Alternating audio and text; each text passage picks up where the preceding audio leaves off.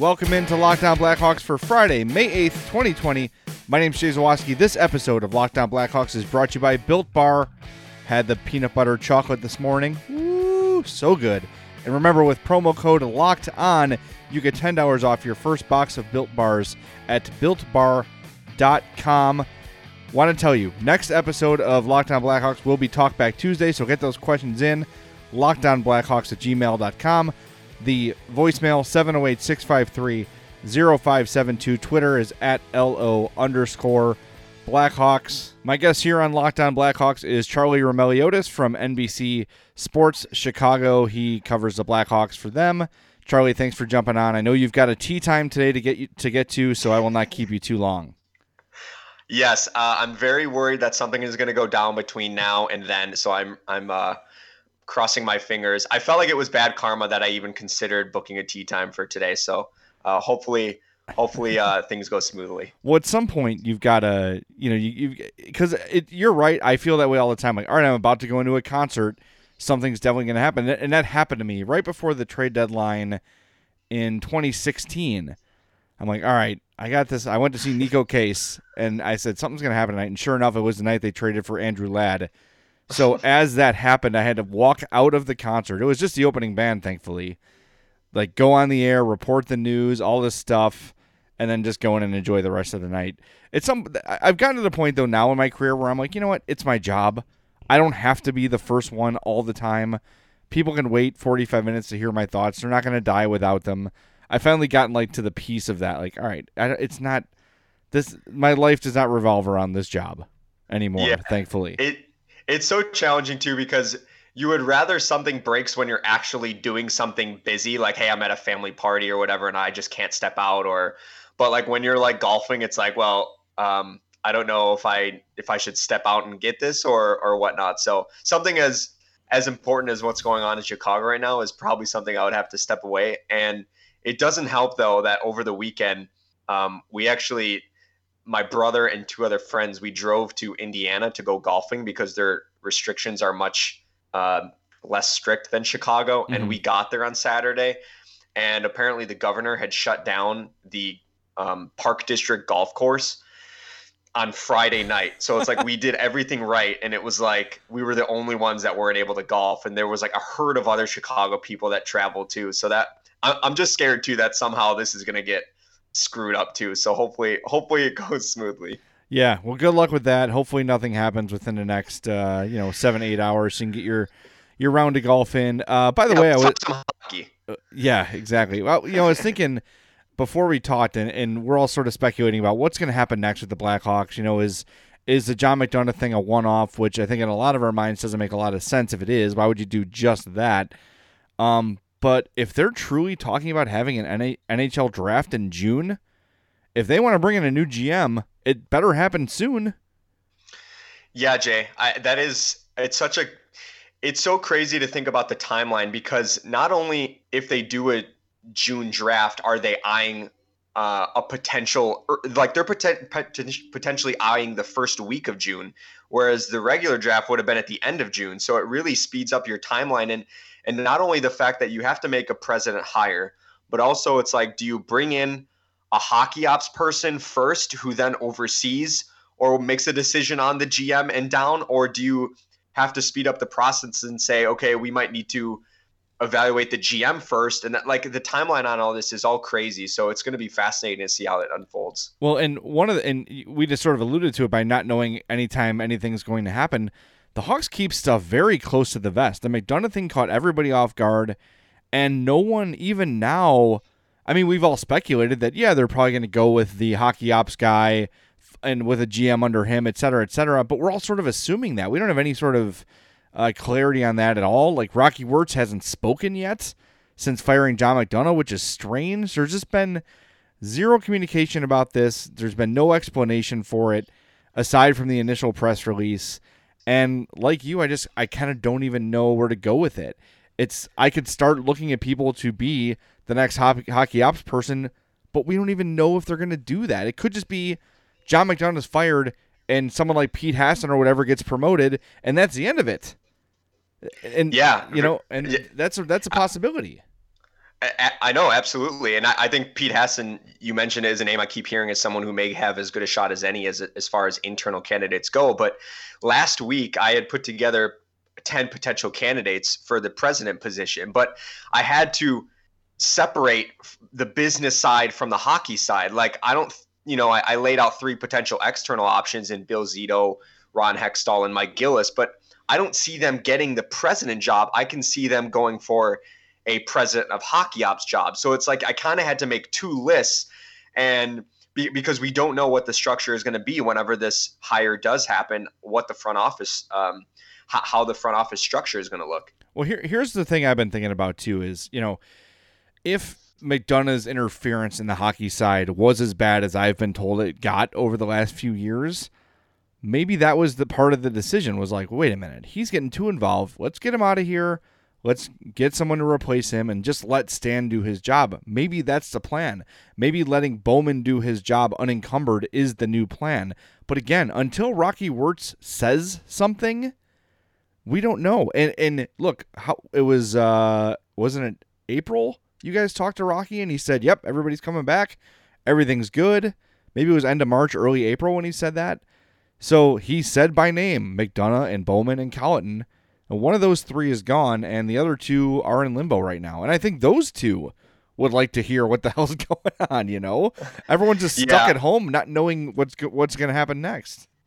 Right. I think fans really, as much as fans really want to know what happened between Rocky's endorsement of the upper management group and from the time John was let go, I just don't think they're going to get that, because I don't think there was a major fallout between then. Like, I know Chris Chelios was on ESPN 1000 the other day, and he said he had talked to John after the firing, and John was surprised. And so you're not surprised by that if something major happened in between that timeline. So yeah, I just think it was cumulative, and maybe this was the time to kind of reset, because after this pandemic ends, I mean, it's going to be go, go, go. Like, so right now is the time to really get your ducks in a row. All week I've been telling you guys about Built Bar. Charlie, if you're on the golf course, Built Bar is a great treat for you. Built Bars are tasty. It's a protein bar that tastes and feels like a candy bar.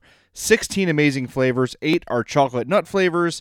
8 are chocolate nut-free flavors. They're all covered in 100% chocolate. They are soft and easy to chew. The texture is my favorite part of them.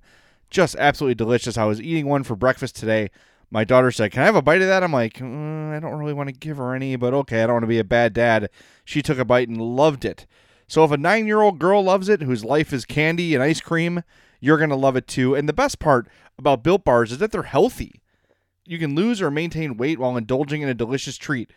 The peanut butter brownie, that's been my favorite so far. 20 grams of protein, 170 calories, 3 grams of sugar, 3 grams of net carbs. The mint brownie, also very good. 15 grams of protein, 110 calories, 4 grams of sugar, 5 grams of net carbs. Go to BuiltBar.com and use promo code LOCKEDON, and you'll get $10 off your first order. Use promo code LOCKEDON for $10 off at BuiltBar.com, and they've got some new flavors coming out you're going to be very excited about. May 10th, the dark chocolate cookie dough, the mango and peach cobbler, and then you've also got the peanut butter banana, pineapple upside down cake, coconut pecan pie, and blueberry lemon coming later. But man, there's already delicious flavors out. Go to BuiltBar.com, use that promo code LOCKEDON to save $10 off your first order.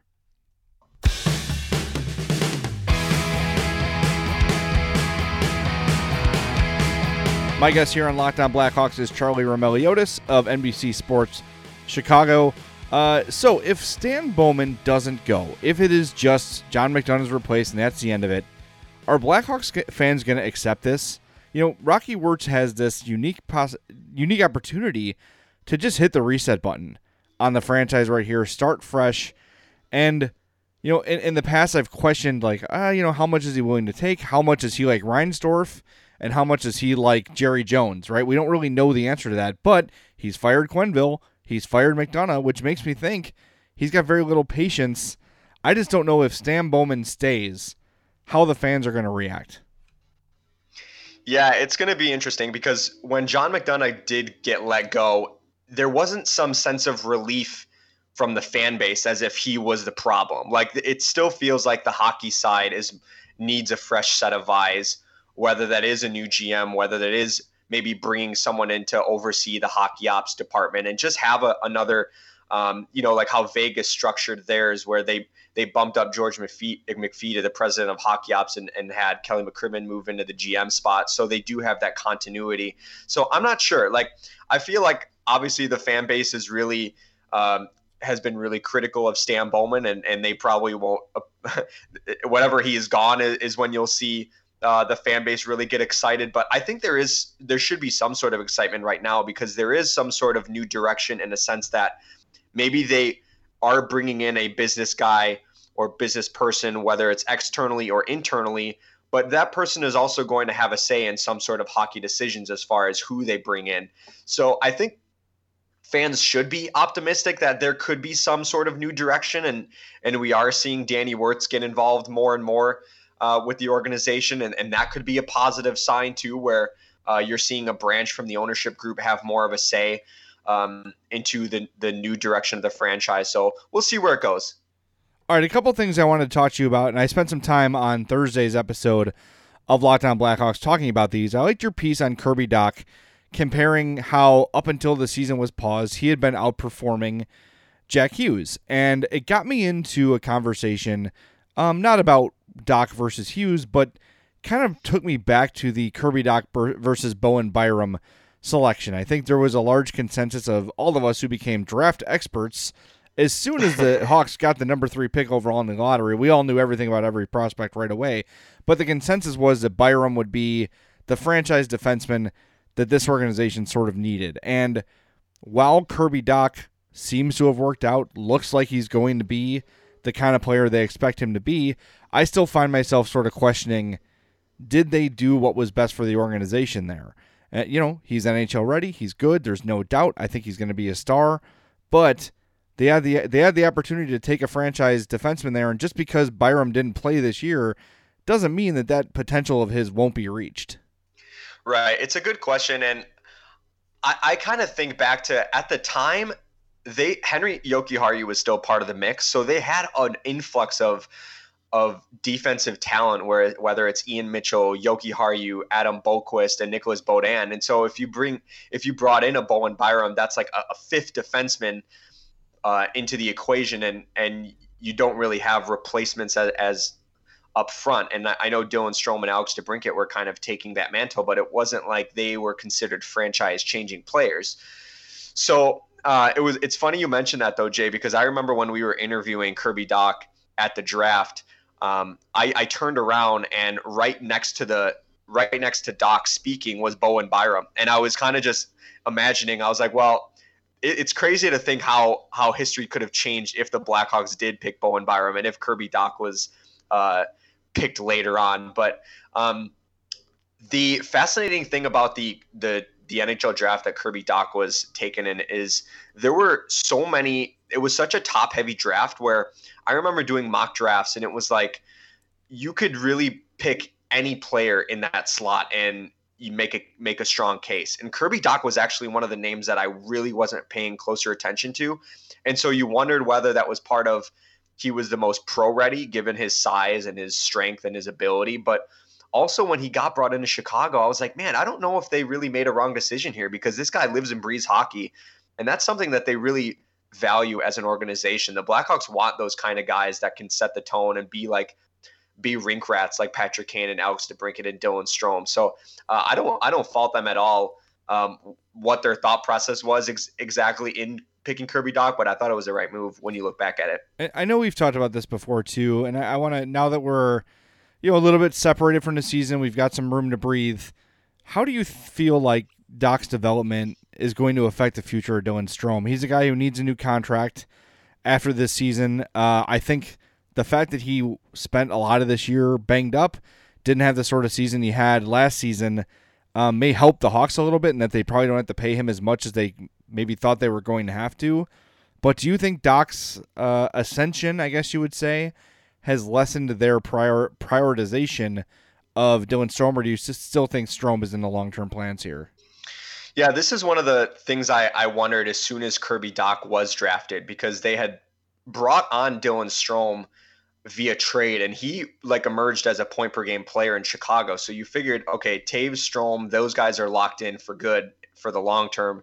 And then you bring in a guy like Kirby Dach, and I don't know if it was ever a question of, okay, which guy is not going to be part of the mix. I think it was more of like, okay, how is this dynamic going to work? Is it going to be, Jonathan Toews as your number one center, Dylan Strome for several years to come, Dylan Strome as your number two center, Kirby Dach as your number three center, and then as time goes on, Kirby Dach maybe eventually takes on that number one center role.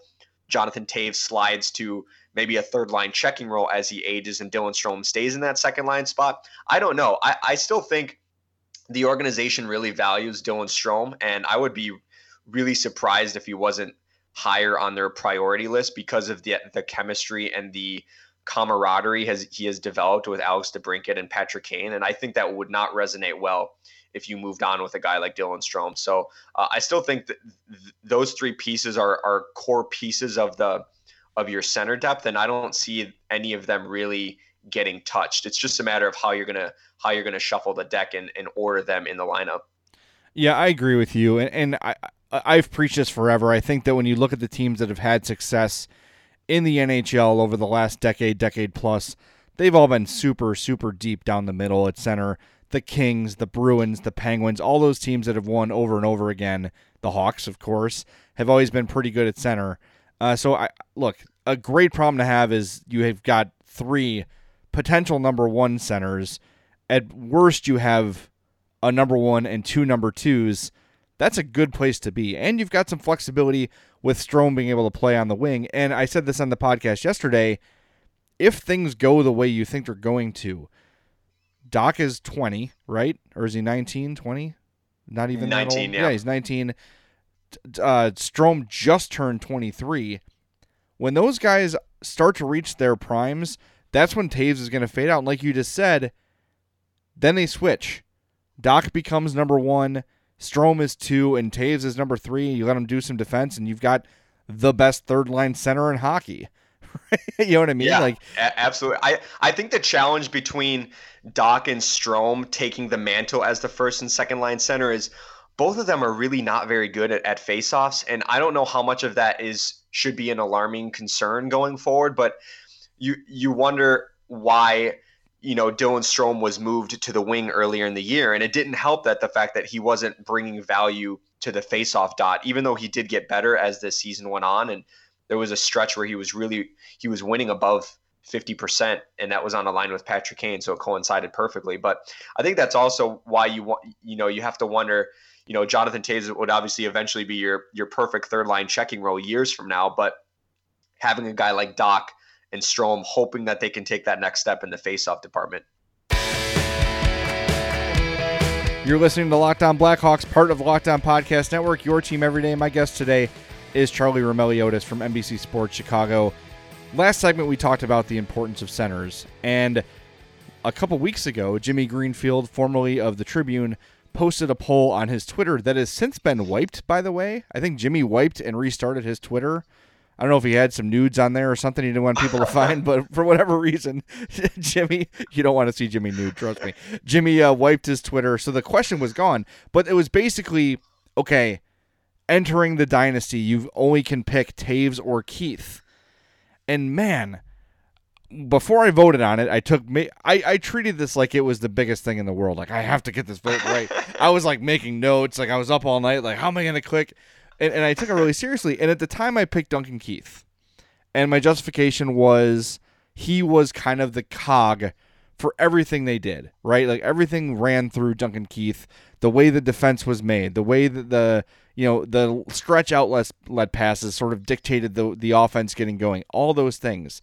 But then I thought back to what I've said for years and what I said last segment, the importance of centers. And if you take Jonathan Toews off that 2010 Hawks team, the centers are not good. It's like it's Dave Bolland and John Madden, who are like, ideal threes or fours, and then it's like Colin Fraser and Patrick Sharp played some center that year, but he was never a truly full-time center. So I went on and mentally changed my vote to Jonathan Toews. I'm interested how you would vote on that poll if it was still around. Jay, I don't have kids, but it feels like a question of choose your favorite kid out of That's here. That's why it was so hard. I mean, I honestly, and this is such a cop out, and I'm sorry, but I honestly don't feel like there is a wrong answer, because you can make a case. Like, so the way I try to determine these is remove one from the equation, and how can you supplement that guy's production. And I remember we put out a poll question on our social media page about which player was most important of the dynasty. And I had mentioned that, Duncan Keith, I wasn't really taking a side, but I mentioned that Duncan Keith was as important as ever in the dynasty era, because if you remove him from the equation, it's like that's a 2-time Norris Trophy winner and a Conn Smythe Trophy winner in the same year that they had won the Conn Smythe, or in 3 Stanley Cups. And Patrick Kane didn't win his Hart trophies until after they stopped winning Stanley Cups. Not that he wasn't valuable back then, because he was no question valuable, but that was like Duncan Keith was anchoring the blue line. And if you take away, my thought process was, if you take away Duncan Keith from the blue line, that's a committee approach. Like, no one player is going to step into his role. If you take away a Jonathan Toews or a Patrick Kane, it's like, okay, well, you still have Marian Hossa, and you still have Patrick Sharp, and you still have depth. So you can supplement that production somehow, but it's like it's such an impossible question, because they don't win 3 Stanley Cups with any of those guys not part of the equation, right? So Jimmy really put us in a cruel situation. Yeah, it was really hard. It's such a great question, because I've really been thinking about it.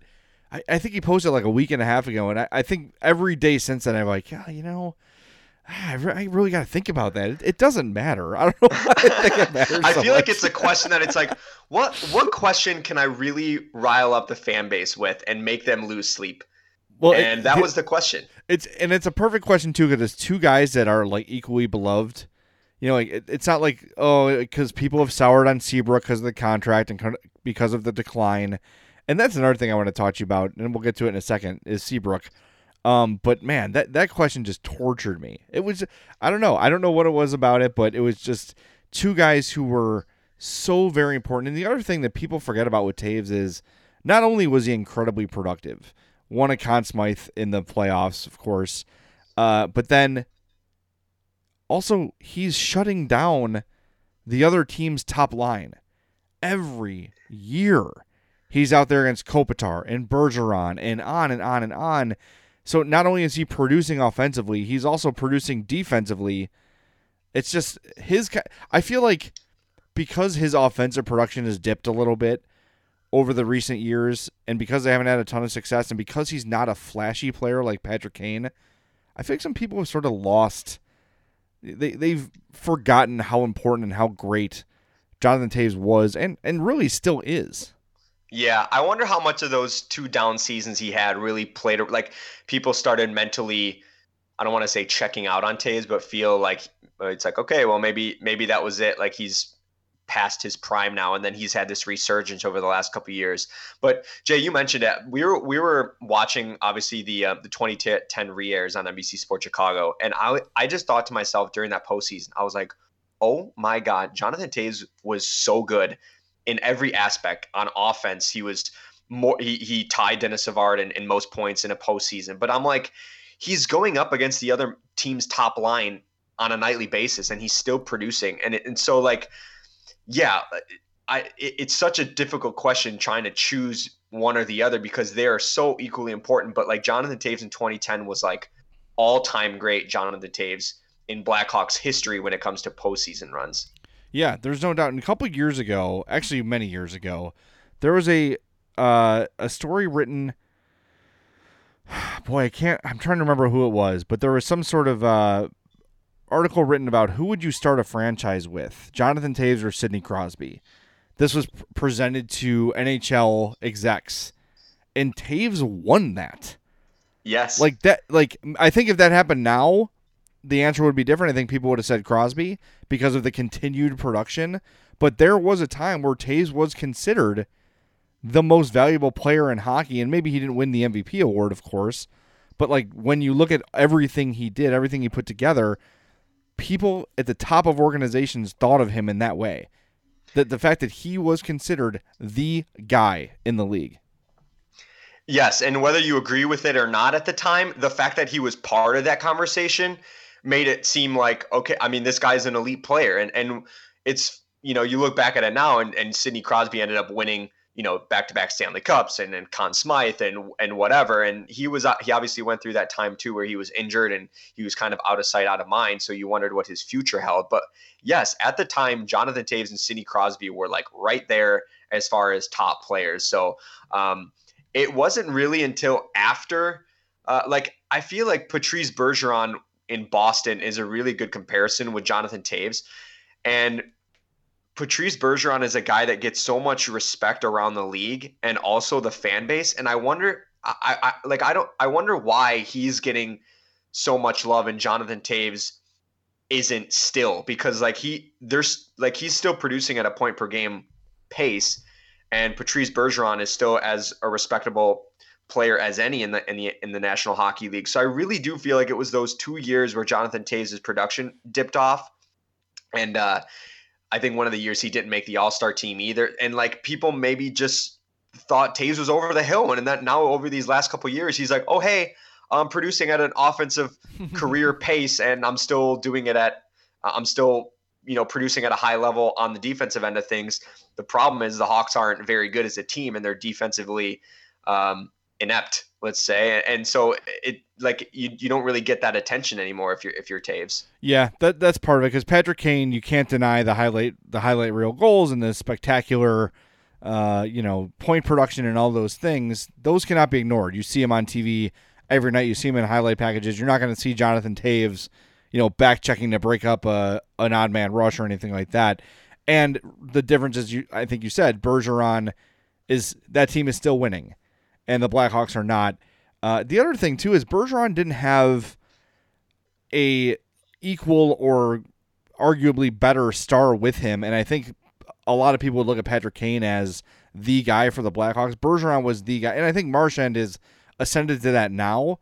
But when the Bruins were winning Stanley Cups, and Pastrnak too, right? But back when the two were being compared, Toews and Bergeron didn't really have that. Yeah, that is a good point, because it was Patrick Kane was the offensive machine and Jonathan Toews was the two-way shutdown player, and back then during the Stanley Cup days in 2011 for Boston, and then they had their resurgence. It was really Patrice Bergeron and Zdeno Chara as the two guys that were kind of the faces of the franchise. So, yeah, it's a good point. All right, so the last thing I want to say is, and I'm just going to make an observation, and I've made it before, and maybe you'll agree, but you mentioned the 2010 replays you guys were doing, which is awesome. I just love that. Looking back on it without feeling stressed out about it was a different way to wow, these are really damn good hockey games. And the other thing, just a little side note, I'd forgotten how good the Canucks were. Those teams were stacked as hell. But what I'm saying is here, Brent Seabrook, if you've soured on Brent Seabrook, go back and watch the Cup runs of 2010, 2013, 2015, and watch how great Brent Seabrook was at every end of the ice. He's put together so many huge moments in his career. I know the contract is frustrating. I know the decline is frustrating. But what Brent Seabrook is going through is totally natural. A guy with that many miles, with that many minutes on him, with that size body, who plays that style of hockey, the decline is natural. Don't be mad at him for signing a contract. Literally everyone on earth would have been like, hell yes, I'm signing this contract. Give me the closest pen and I will sign it in my blood if I have to. Yeah, it's really unfortunate that the newer generation of Hawks fans that maybe didn't get into the team starting until 2013, 14, 15 are seeing Brent Seabrook in maybe more of a negative light. And it really does come down to attaching the contract to his name.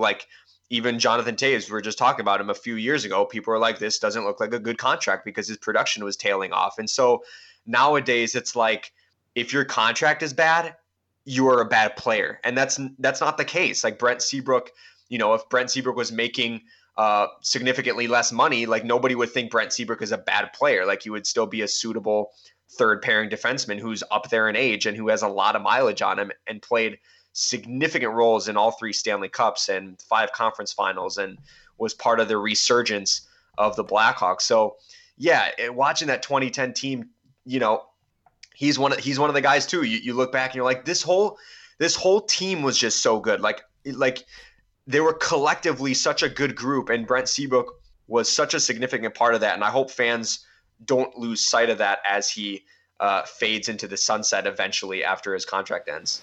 All right, Charlie, thanks for taking some time today. Greatly appreciate you coming on the podcast. I like having you on because we just talk and record it.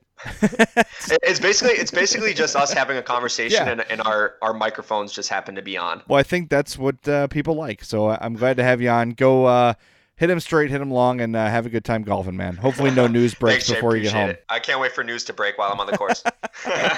I'll text you if anything happens. Bye. Great. All right. See ya. That was Charlie Roumeliotis of NBC Sports Chicago. Follow him on Twitter at Charlie Roumeliotis, ROUMELIOTIS. Always love having him on the podcast. All right, that's going to do it for this week of Locked On Blackhawks. Thanks so much for tuning in. Thanks for listening. Very much appreciate it. As always, as I always tell you, hey, and now that this episode of Locked On Blackhawks is over, ask your smart speaker to listen to the latest episode of Locked On NHL. Have a great weekend. Supposed to have some decent weather. We'll talk to you on Talk Back Tuesday. That's right. The next show is Talk Back Tuesday. LockedOnBlackhawks@gmail.com. 708-653-0572. Lots of questions rolling in already, but can always use more. It's been light the last few weeks, so try to get those questions in. Life, movies, hockey, whatever you want to talk about, send me a question. We'll call it an Ask Me Anything. All right, let's do that. We'll talk to you on Tuesday here on Locked On Blackhawks. Have a great, tremendous, wonderful, and safe weekend. Enjoy.